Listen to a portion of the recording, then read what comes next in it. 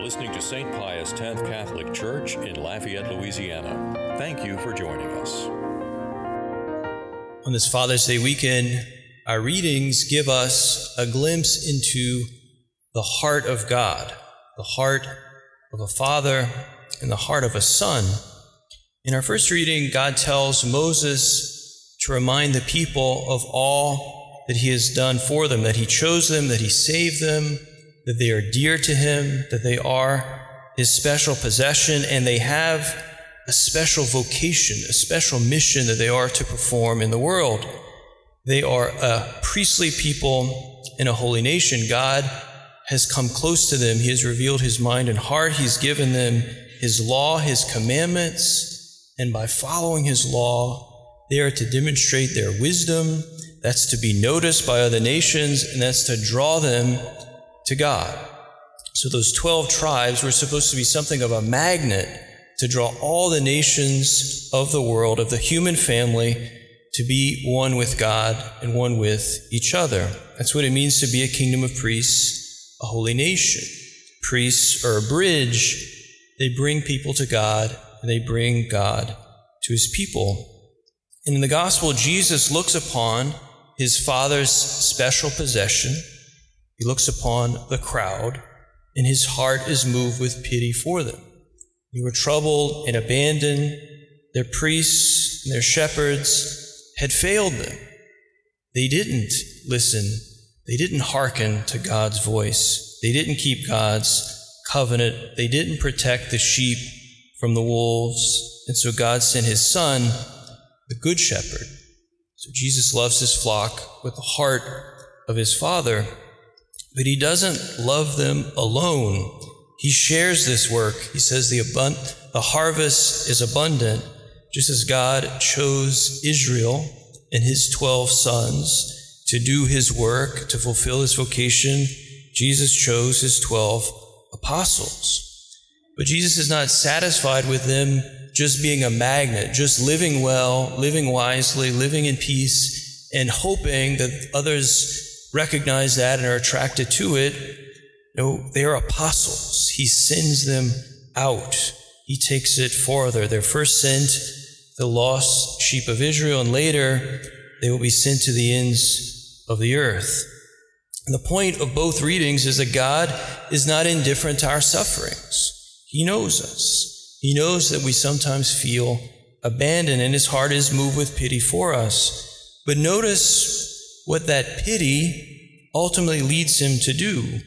What's his plan for our troubled hearts? It's ultimately his presence. There's no greater sign of love from a father than his presence to his children, to those he loves. God makes it possible for us to know him and love him, to enjoy his presence. God sends his Son, and his Son sends the church. God's love for his people doesn't translate into material blessings that fade away. Yahweh didn't make Israel the most powerful military force on the earth. He didn't give them the most dynamic economy. He gave them his presence. He gave them his law. He shared his mind and heart. He gave them priests and shepherds. But they were human priests, shepherds, and so they failed largely. They were selfish, they were sinful, and as a result, they hid God's presence. It's what bad priests, bad shepherds, and bad fathers do. They hide God's heart. They make it more difficult for us to trust in God's love. And in Jesus, the heart of God is on full display. It's moved with pity, with divine compassion, but still, this doesn't translate into material blessings. Jesus doesn't go around giving away free donkeys and new plows, right? He's not a game show host. That is not his mission. He is the presence of the Father's love. That's his plan.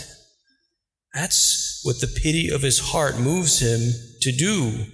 But again, not alone. He shares his mission with the 12 apostles. He calls them by name, those he wanted. He forms their minds and hearts. He teaches them about the Father, how to pray to the Father, how to recognize the presence of the Father and trust in that presence. He ordains them. He breathes the Holy Spirit upon them. he places the divine pity that's in his heart into their hearts.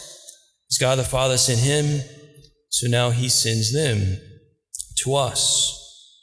On this Father's Day weekend, our readings focus a lot on the priesthood, and at first glance that might seem a little strange because one of the things you first think of when you think of a priest is that we don't get married, we don't have children, and yet you still call us Father because we are.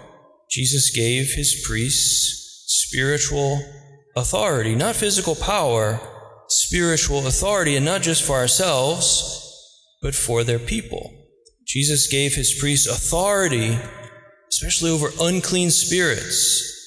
And so how many people today are troubled by unclean spirits and feel abandoned because they have no father, physical or spiritual, in their lives to drive them out, those unclean spirits, to speak truth to them.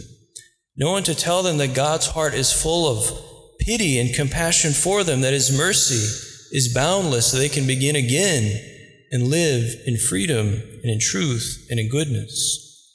Before Moses received the 10 Commandments, every father fulfilled the role of priest for his family. It was Noah and Abraham and Isaac and Jacob who built all altars and led prayers and offered sacrifice to God for their family, for their clan. After Moses, the rituals and the worship became more specific and more tied to the temple, and so one tribe was dedicated to serve as priests. And in a similar way, Jesus designates specific men to share in his priestly ministry full time. But God still wants a kingdom of priests in a holy nation, and he will only get what he wants if every father here takes their vocation seriously. Every father here is called to be a priest, and the 2 priests here are called to be a father. Every father is called to drive out unclean spirits from his home. Every father is called to drive out fear and worry from the hearts of his children. Every father is called to bring God to his family and his family to God.